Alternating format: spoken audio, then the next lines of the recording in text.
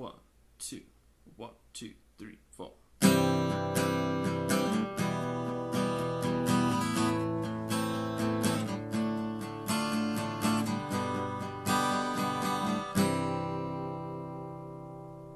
Howdy, y'all. McDaniel from San Luis Valley Great Outdoors. This is our first attempt at a little bit of a podcast that we're calling the GoCast, I think. First time at it, but we have a guest here today and then the SLV Go team. Why don't we all just take a moment to introduce ourselves? We'll start with our guest. Brian, give us an introduction. Well, thank you, Mick. My name is Brian Puccerella, and I am the Assistant Director for Adams State University in the core department. Manage Adams State Adventure Program, Adams State Adventure Sports, and the Rec Center as well. That's a lot. Yeah. I just want to say when I was in that job, that's way more than I was doing. Tierra. I'm Tierra Garania, and I'm the AmeriCorps Vista / development coordinator for SLV Go. / producer. / the producer. / the producer. Patrick. Hi, I'm Patrick Ortiz. I'm the community engagement coordinator for San Luis Valley Great Outdoors, and I grew up in the San Luis Valley. He also managed our chainsaw drone program, which is being piloted today. So, Brian, we know you didn't grow up in the San Luis Valley, so tell us a little bit about where you grew up. Yeah, definitely. So I grew up just kind of in the suburbs of kind of in between Fort Worth and Dallas, Texas. So that was up until about 2006. And since then, I've lived in quite a few different places. So I went to college at Texas Tech University in Lubbock, Texas. After that, I lived on my bike for a while, spent some time down in South America. I lived in Alaska before finally landing in Alabama for grad school, and then eventually found my way to the San Luis Valleys. I've been here for 5 years now, which is definitely the longest I've been in one place. Wow. Seems like you have plans to hang around for a bit. Yeah, that's the goal. I certainly love it here. It's just an incredible spot. Super happy with it. My wife has a great job, so we're pretty content right now, that's for sure. That's awesome. You said you had spent some time living on your bike. You want to tell us about that? Yeah, so after college, I rode the Great Divide, which was actually my first introduction to the San Luis Valley coming through here. I did it over 2 months, made it through up into Wyoming, basically from Mexico. So we were going south to north. By the time we hit Wyoming, my riding partner had torn a tendon in his knee. So he did that in Salida. And so I rode almost all of Colorado by myself. And he was like renting a car and hopping town to town. Like, okay, I'll meet you in Breckenridge. I'll be good to go by then. And then, still hurting. And so by the time we hit Wyoming, we just hit pause, and we still hope to get back out there and finish it. Yeah, what an incredible experience. The Great Divide Trail is pretty unbelievable. Yeah, the San Luis Valley coming through here for the first time. You drop into Del Norte coming south to north. And 10 years ago, Del Norte was very different. Right. Remember, I think the only place to eat was Boogie's Restaurant. And there was like this bar, catty corner to Three Barrel, that we went to. And it was like a biker bar. We were there with like a gang of like bikers, motorcycles. On their way to Red River, probably. Totally. And then we camped in the park in Del Norte, which was a cool spot at the time. Yeah. It's amazing how much Del Norte has changed in 10 years. I mean, I think about that all the time. I remember when I got here in 2003, I went to the town of Del Norte. Way back then, people were like, oh, Del Norte's a pretty cool place to be and live. Big progress in Del Norte over the last 10 years, but even more since 2003, like 15 years or so. Yeah, definitely. It's very exciting. I think it's reaching its potential of what it could be, which is just a really cool, small, affordable outdoor town. Yeah. So just for people who might not know, like the Great Divide, it's a bike tour, but it's also kind of a bike race. Yeah, the race goes north to south, so it's a route that the Adventure Cycling Association put together 15 years ago, maybe 20 years ago. So it was the first route they published, I think, and now they have hundreds. But they basically link together dirt roads that stays within, I believe, like 30 miles of the Continental Divide Trail. Wow. So you go Mexico to Canada or Canada to Mexico, right along the spine of the Rocky Mountains. And so the only flat spot is in Wyoming, and the rest you're either going uphill or downhill. Nice.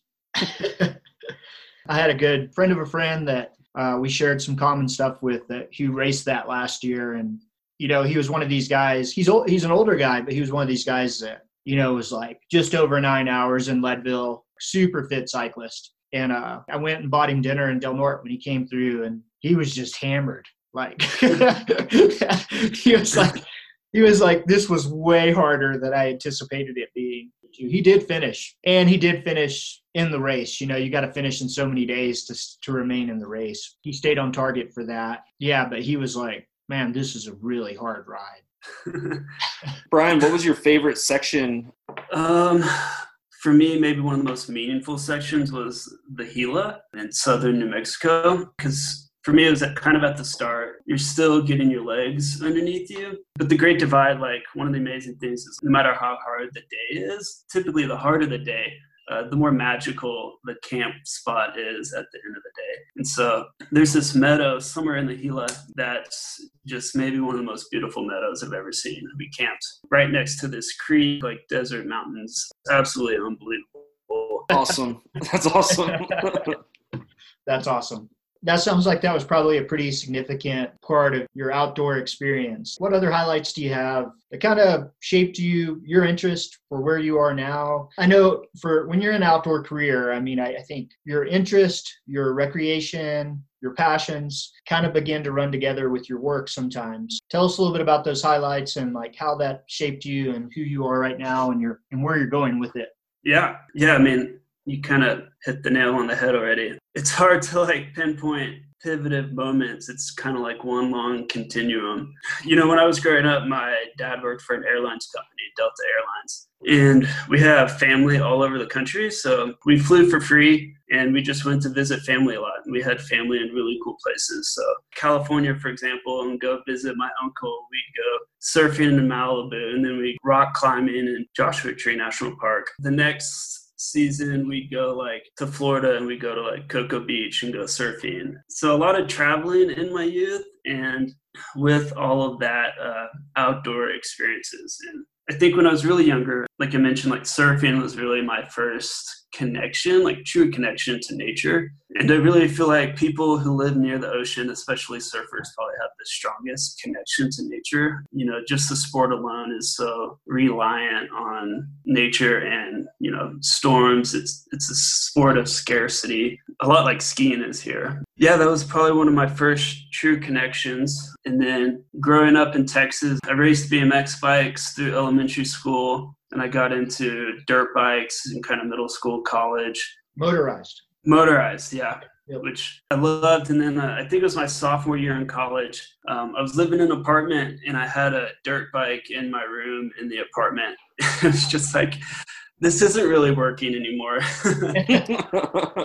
Me and my buddy I was living with, we sold the dirt bikes and bought mountain bikes, which was a little more affordable as a college student and accessible. And so, yeah, that was when I really transitioned to mountain biking. And then when I was a junior in college, I went on my first outdoor trip with the Texas Tech outdoor program. I was just interested in learning how to whitewater kayak. I had been seeing a lot of like videos and pictures of people like running waterfalls. I was just like, man, I could do that. That looks cool. So went on an intro to whitewater trip, and then later the advanced whitewater trip. And I think the day after the advanced whitewater trip, they hired me on as the staff. And then I started working for the outdoor program, which was probably one of the biggest pivotal moments for me. That summer, I went on the leadership training course, LTC, which is something all the staff go through. It's an 11-day backpacking course, which was really my first experience backpacking. It's really where I learned the skills to do cool stuff like the Great Divide. just really had no idea how cool that program was and didn't know it at the time, but that I could have a career doing something that awesome. So post-college bike tour over the summer, and then that September, me and two other friends just flew to Peru with no plans and ended up staying in South America for 6 months. We started out in a small town called Pisco, and we were working for this nonprofit called Pisco Sin Fronteras, which kind of weirdly is a spinoff of Burning Man. Oh, nice. All the people who run Burning Man are like down in Peru in the summer times, apparently. So we spent a couple months there rebuilding houses, schools, things like that. They had been hit by a really bad earthquake, and it was a pretty poor town to begin with. That was kind of our base camp, and we do little adventures on the weekends from there. And then we went up into Cusco, Peru. We did an 11-day, I think, hike up to Machu Picchu with 10 of our friends that we had met down at that nonprofit, which if anyone ever gets the chance, man, that's such an incredible trip. Salcantay? Did you do the Salcantay? Yeah, Salcantay. Yeah, exactly. Have you done that, Patrick? That's what I did. Yeah, same one. So cool. Yeah. So we explored that area for a while, and then we kind of made our way south from there. We went through the Atacama Desert in Chile. We were riding buses, right? But then we'd hop off into town, and we would just like hang out in the town and then like sleep in the trees outside of the town. Gypsy life. This organic farm in the mountains where he basically grew a lot of his own food for the pizzeria he had in town. We stayed there for 2 months, just like working on this incredible farm in the mountains. And then we'd work at the pizzeria every now and then. But he had like horses. We ended up on like the local soccer team for a little bit. Yeah, a lot of really great experiences there. Before we started going south, we rode in the back of a pickup truck like 1,000 miles down into Patagonia, and we ended up in this town called Pucon. And ahead of time, people were like, "Oh yeah, a lot of kayaking down there." I was like, okay, yeah, it's probably not, what we think of as kayaking. And we get there, and on the bus, we are just like driving down the street. We see like a group of pro kayakers, like whitewater kayakers. Like, okay, maybe this is a whitewater spot. And so we start looking it up, and like, holy cow, is that a whitewater kayaking destination? It's the only place I know we can actually rent boats. So we got lucky, and we spent a few days running these like class 4, class 5 rivers down in Patagonia. Just like waterfall drop runs, absolutely incredible. And then we made our way into Patagonia from there. We had a failed woofing experience down there where we showed up, we worked on this organic farm, and they basically just like made us shovel poop for like 6 days straight. Oh, God. We're like, okay, yeah, this one isn't as good as the last job. So we kept going. We did the Blue Towers, one of the national parks down there, Torres del Paine. We did a 10-day backpacking circuit there.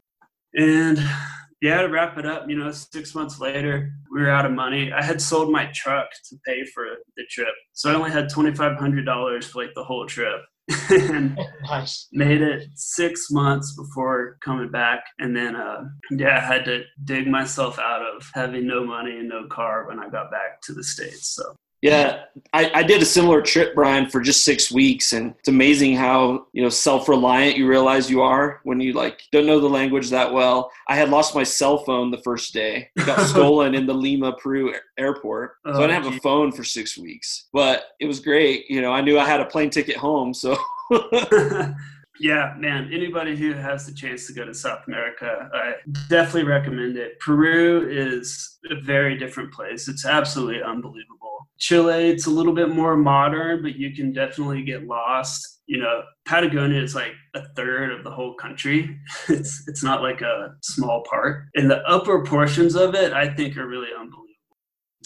Gosh, Brian, that's incredible. We got so much in common, from dirt bikes to like South American travel, etc. And I feel like we've got a pretty good take on kind of who you are and your background. So kind of moving to our present day, San Luis Valley, and you running the Adams State Adventure Program. You got a story you can tell us about the Valley that maybe you would tell someone who's never been here before? If I was trying to sell someone on the Valley, which, I don't think is a hard sell. One thing I always talk about is just like, if you like the outdoors, like what an incredible place this is, because, there's a lot of obvious hotspots in Colorado for spending time outside, Aspen, Boulder, Crested Butte, Grand Junction, all those places, right? But if you go mountain biking in any of those areas, man, you're mountain biking with like 1,000 of your closest neighbors, right? But out here, man, you can get lost and not see a single person on your ride.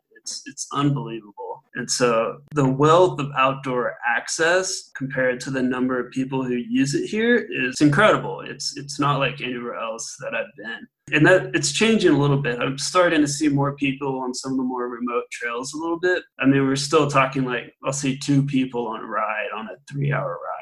That's unheard of, which is crazy that that's more than it was a few years ago. But yeah, and it's any sport, right? Kayaking, canoeing, any of the water sport, mountaineering up in the Sangre de Cristos, backpacking in the San Juans, even the sand dunes, which are pretty crowded, you can pretty easily get away from the crowds. And so I think that's maybe my favorite part of living in the valley is just being able to get out there and find space to yourself, which is super important to me.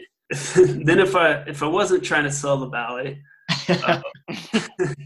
one of my favorite stories was on the Great Divide when I was coming through here. So I told you all about Del Norte already. And then if you keep going north, you kind of traverse, you don't really enter the valley. You stay kind of in the foothills just north of Del Norte. But you'll start catching glimpses of like the sand dunes. And I remember one day we were meeting friends in Salida for Fib Arc. And so we were like 3 days ahead of schedule. And so we were like, well, let's just go check out the sand dunes. Like, okay.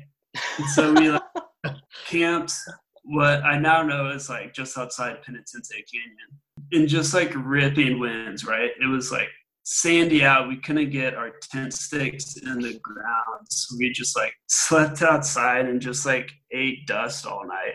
Oh, and then the next day we were like, all right, let's go to the sand dunes. And so I don't know if anyone's tried to like ride their bike all the way across the valley, but it is quite far. On a loaded bike, it was like 70 miles and, you're traversing the valley and the sand dunes just don't get closer. We remember we rode into Center and I think the only grocery store they had was like a Dollar General or something. So it was like, oh, brutal. And it was only like halfway. So we kept going and then we finally made it to, what is that, Highway 17 or 17, yeah. We're like, all right, we're close. And we look at the map and we're still like 30 miles away at that point. So we made it to the Great Sand Dunes State Park, which is another cool spot in the valley a lot of people don't know about. Or San Luis Lake State Park. Yeah. Yeah, San Luis Lakes. So that was as far as we made it after like a totally grueling day, like traversing just super flat roads with like semi trucks. We never actually made it to the sand dunes, but we just got like hammered by wind the whole time. It's like a pretty miserable day traversing the valley. Like, never ending mirage. Oh my God, yeah. And then to get out of the valley, we rode just straight north up that highway, which is probably the worst road I've ever ridden my bike on. Yeah, man. 17 has no shoulder. That's a scary road to ride a bike on. Spooky. Yeah. Again, I do not recommend that. It's completely terrible. Man, that's awesome. I've often thought that like one of our best assets in the valley was the wind, and we could potentially just have like a grueling race, like a gravel race that crossed the valley and do it in like May. Oh, geez, yeah. Started at like 2 p.m. Right. Yeah. If it's 60, 70 miles across, like we could probably do cross one way and back and have pretty close to a 200-mile route. And then people would have to like fight the wind, at least in one direction. Yeah. Well, you could follow that vortex that happens. Like if you leave Alamosa and go south, you hit the wind. Then if you go west, you hit the wind. Then as you get near the mountains, if you start going north, you'll hit a headwind again. Then if you go far enough north, you'll hit the headwind where it's blowing from the east. So you can do a full 360-degree wind and just follow like that vortex that happens in the valley. It's a road cyclist's nightmare, but you might be onto something. Brian, I like how you're thinking. We should talk more about this. I already have a name for it. El Viento del Norte. Yeah. The wind of the north. So, hey, without giving us any, if you want to give us a specific location, you can, but you can also just describe this. What's your favorite place in the SLV? It's a tough question. It's a large valley. When I think about this, I don't know if there's any one spot. Anytime I go to the sand dunes, it absolutely blows my mind. If you hike up into the dunes, kind of past the herd of people, man, it blows my mind every time. But I think one of my true favorite places in the valley is just the foothills in the West Valley, near Del Norte, where a lot of our trails are up towards Penitente. Anytime I try doing rides, I just want to go do a long ride and just kind of connect gravel roads, or I want to go work on map skills or GPS work. I'll just plug in some dirt roads down there, and every time it's just unbelievable to me. Every single double track dirt road out there is unbelievably gorgeous. It's rolling foothills. I always feel like I'm gonna get attacked by a mountain lion or something. You're in the right foothills if you feel that. Yeah. I mean, yesterday I parked at the Spanish Trails at that wagon wheel monument thing, and I rode 15 miles basically straight uphill.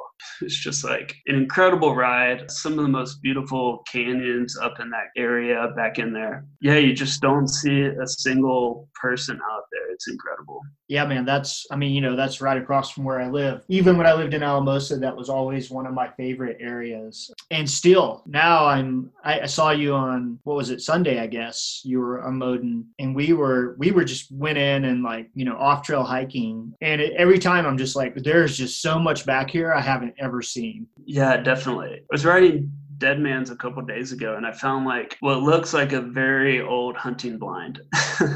There's just all sorts of cool archaeological sites back in there. If you get off the bike and explore a little bit, you can find even more incredible stuff like that. It's an incredible place. Yeah, Sunday when I saw you, Mick, I think we were the only people out there. It was 35 degrees or something. Right. Yeah. And that's kind of why I saw you riding, and I was I had thought about riding, but in the end kind of decided it'd be a better day for hiking. Yeah, definitely. I was just itching for it too bad. I pulled out all the winter cycling gear. It's all right, I'm going for it. Nice. I think we know that you're planning on being here in the Valley for a bit. So what do you see as the next important asset for the Valley, or what do you foresee being the next thing you want to do here? Feel free to kind of open that question up for yourself. Yeah, definitely.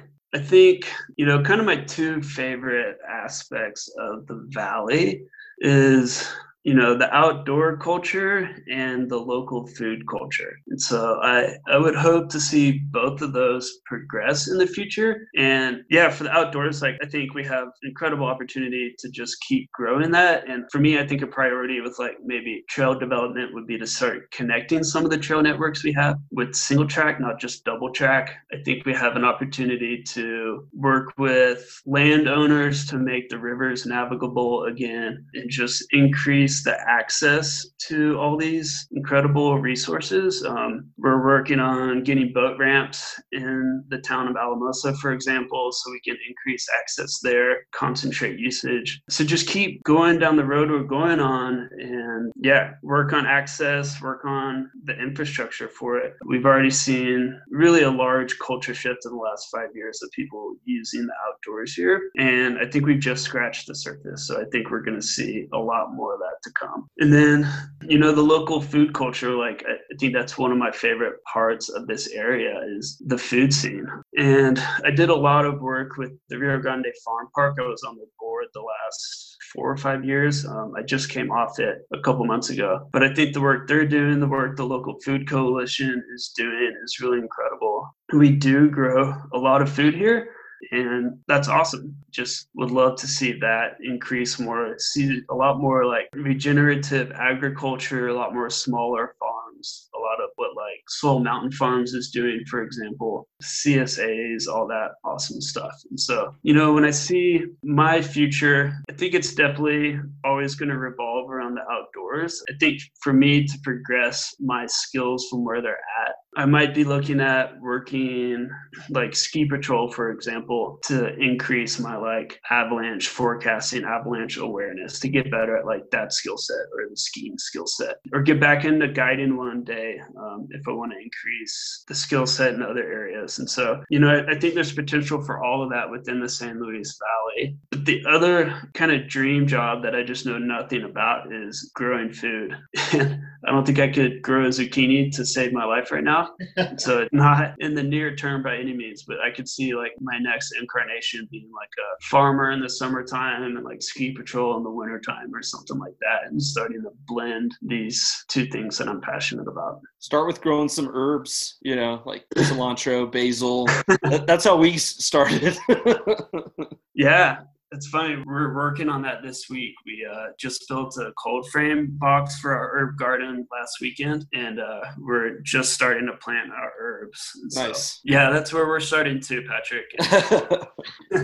Hopefully I can grow some basil without killing it. Pretty big part of your life, I think, is that you're a vegetarian, right? I am, yeah. I hover that line between vegan and vegetarian. I'd say I'm like 99% vegan, but a true passion of mine is just pizza. And so that's where it blurs the line a little bit. Sure. And so I eat a fair amount of pizza. And a lot of the pizza I eat is vegan, but Parmigiano Reggiano is a wonder of the world that I'm not quite ready to give up yet. Tell us about what that is. It's just Parmesan cheese. Okay. All it is. But it's like the real Parmesan cheese from Italy, like in the, I don't know how you pronounce it, but Madonna region. High moisture, right? Low moisture. Oh, right. Parmesan. Sorry, I was thinking mozzarella. Yeah. Very hard cheese. And it actually, through the aging process, it loses its, what's that thing in dairy that everyone's allergic to? Lactose. Yeah, it loses its lactose. And so it's healthier than a lot of other cheeses. People can digest it easier. Man, that's awesome. I forgot how we got on that tangent there, but Yeah. Vegetarian food. Let me just explain how I got there, I guess. I've been doing February as like a vegetarian month for many years before I went vegetarian. And I always picked February because that's just typically when we run the least amount of outdoor trips. And so it's like, I don't want to run a trip and like have to completely change the menu for like just this fun thing I'm doing. But eventually, how I explain it is I just ran out of excuses to like eat meat and meat products until like, the last excuse I had was just like, but it tastes good. But it's like the environmental impact of eating meat and meat products is pretty extreme at this point. I don't know if we need to get into that. The animal cruelty side of it, like animal agriculture, especially in the United States, is pretty despicable and hard to take part of. So I was like conscious of all those reasons for a long time and, worked to reduce the amount of meat that I ate. But then I remember, I think it was my first year here, I was like, I think the next thing I want to learn about is nutrition. Like, what does it even mean to eat healthy? And as soon as you go down that road, the overwhelming evidence points towards vegetarian food. And you can look at that just through so many different venues of health. I eventually just kind of ran out of reasons to eat meat and meat products and went vegan, and was probably true vegan for probably 3 years before I started bringing back some pizza into my life. Yeah, it's definitely like a bit of a journey for people, huh? Getting to that place. Yeah, definitely. And I think you need to find a way that makes it sustainable for you. And, there doesn't have to be rules around it, I don't think. If you want to be vegan and eat pizza, great. If you want to be vegan and eat chicken and waffles once a month, go for it. Like, it's not all or nothing. It's just finding a sustainable path forward for you and, whatever helps you stick to it. Yeah, man, that's awesome. I think you're right. Like, I've struggled with some of the same things, in different avenues. Eating good for you doesn't mean that it's like that you can't occasionally have that bowl of ice cream or a, chicken and waffles if you want it. Yeah, everything in moderation, right? That's really the thing for anything that we intake into our bodies. Yeah, everything in moderation except for fast food, which Yeah. definitely is cut out of your life. Yeah, and I think, Brian, you're talking about a bigger thing of people just need to become more aware of where their food comes from and how it was raised. I think supermarkets, such a big part of urban areas, people just get disconnected from, oh, where does your meat come from? Oh, King Soopers. No, like you need to find that root of where it's sourced from. And I wish that was more of at the forefront of our culture to kind of begin having that conversation. Yeah, absolutely. And, when you look at like the centurion cultures, Dan Buettner's work with the Blue Zones is really incredible. The cultures that live the longest in the world, I think there's only one in the U.S., Seven-Day Adventists in California who don't eat meat. Greece, there's some places in like Costa Rica, Italy. Right. They all eat primarily a plant-based diet. Up to like 10% of their calories come from animal products. And so it doesn't have to be all or nothing. Like you said, it's usually just moderation and knowing where your food comes from. And so much of the problem nowadays is just the agriculture industry and mass production made our food less healthy, and it's raised in really terrible conditions. And so, if you can get back to like, I don't know if you've seen the documentary, The Biggest Little Farm. But like, yeah, that is a great documentary. Yeah. Yeah, right? Like if you're eating vegetables like that and even the animal products like that, you've removed both the ecological impact of animal agriculture and you've removed a lot of other issues that go along with meat products. And then if you're only eating a small amount of it, say like the one goat you slaughter every year or something, then you remove the health issues with it alongside that. And it's both more nutritious meat, more nutritious vegetables, and you have to have animals to regenerate the soil. So it's just a life cycle that we've really lost over the last couple of generations. Yep, exactly. Well, Brian, I feel like we could do a whole separate podcast just talking about this. Yeah. Good deal. Well, super interested in that. I've got two more fun questions. These are, just digging a little bit more into Brian. But what's your favorite non-outdoor pastime? It's a good question. Well, it kind of blends in what I was just talking about, definitely, which would probably be cooking, which blends into outdoor topics a little bit because, to be a better athlete, you need to eat well, which is kind of how it started for me. But I really love cooking, and I have an Italian grandmother who's no longer with us, but a lot of great childhood memories of like going to Florida, drinking fresh squeezed orange juice and grapefruit juice. And, at 9 a.m., we'd start cooking our pasta dinner for the day. And so my parents cooked a lot and definitely passed on those genes, those values of cooking. And so I definitely spent a lot of time cooking. I particularly love cooking Italian food, especially pizza. And ramen is something I'm currently working on perfecting right now. Nice.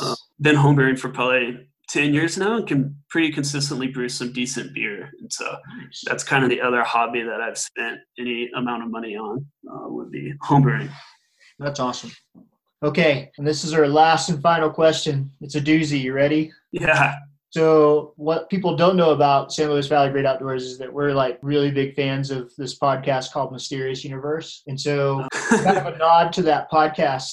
Have you had any supernatural experiences in the SLV? Oh, man, I wish I had a better answer to this, but I have not. I've spent many nights in the valley, sleeping outside, looking at the stars, waiting to see a UFO, and it just hasn't happened yet. And so, it's one of those things, like the more you want to see it, the less likely you are to actually make it happen. And so I think that's what's happening is I want to see the aliens so bad. Stop looking for Sasquatch when you're out and about. Yeah, exactly. That's awesome. Have y'all had any experiences? Well, I haven't had any supernatural. Well, I've had some weird stuff happen in the valley for sure. One was I was actually on my way early one morning to a wilderness education conference. At the time, they were being held up in Estes Park. you know how it is. Like I got tied up at Adams and I couldn't get out. And so I left that morning for like a 10 a.m. conference start in Estes Park. And so I left like super early. It was like, I don't know, 5:36 in the morning. And it was right before the time change too. So like the sun was up at 6 a.m., end of February, 1st of March, right in there. And I just got to outside of Fort Garland and I look over and there's like a Black Hawk helicopter, like in black, like flying along the valley. And I totally like pulled over to look at it. And when I did, it kind of like turned toward me and started flying toward me. And I was like, I'm just going to go. The only other weird thing I really ever had happen was, and it wasn't supernatural, but Morgan and I were coming back from like a Christmas holiday and we're crossing Levita Pass kind of late. We'd pushed later than we'd wanted to, but I think it was like midnight. We were coming in to the valley and there was a semi truck that had like basically unloaded a bunch of people, in the middle of the winter walking down Levita Pass. And to this day, I don't really know what was up. And yeah, we were both concerned, but we were like, well, if they're like illegal immigrants and we call the cops, well then what's that going to do? I mean, it was just one of these conundrums, so it didn't look like they weren't unprepared for it, like people had coats on, but it was seriously concerning and really weird. My only kind of paranormal experience was fly fishing at Pogue Lake above Beaver Reservoir. Outside of South Fork, and so I'm fishing and then consistently start hearing this wood knocking. Like it wasn't just like a woodpecker. It was like a hard hit on a tree echoing in that cirque there. So that was kind of the only time where I'm like, all right, what could that be? That's Bigfoot. Right. So Pogue Lake. Well, Brian, man, thank you so much for taking an hour plus of your time today to like hang out with us and talk through this. It's been great getting to know a little bit more about you. Anything else you'd like to say? No, thank you guys for putting this together. It was my pleasure. I'm definitely looking forward to hearing some more of these from some of our partners in the Valley. And I hope you do an episode where y'all just interview each other. I think that'd be super. That wasn't on our list, so we'll add it. Great. Well, take care of Brian and Patrick and Tierra. I'll talk with you all later. Sounds good. Bye. Bye. Have a good one.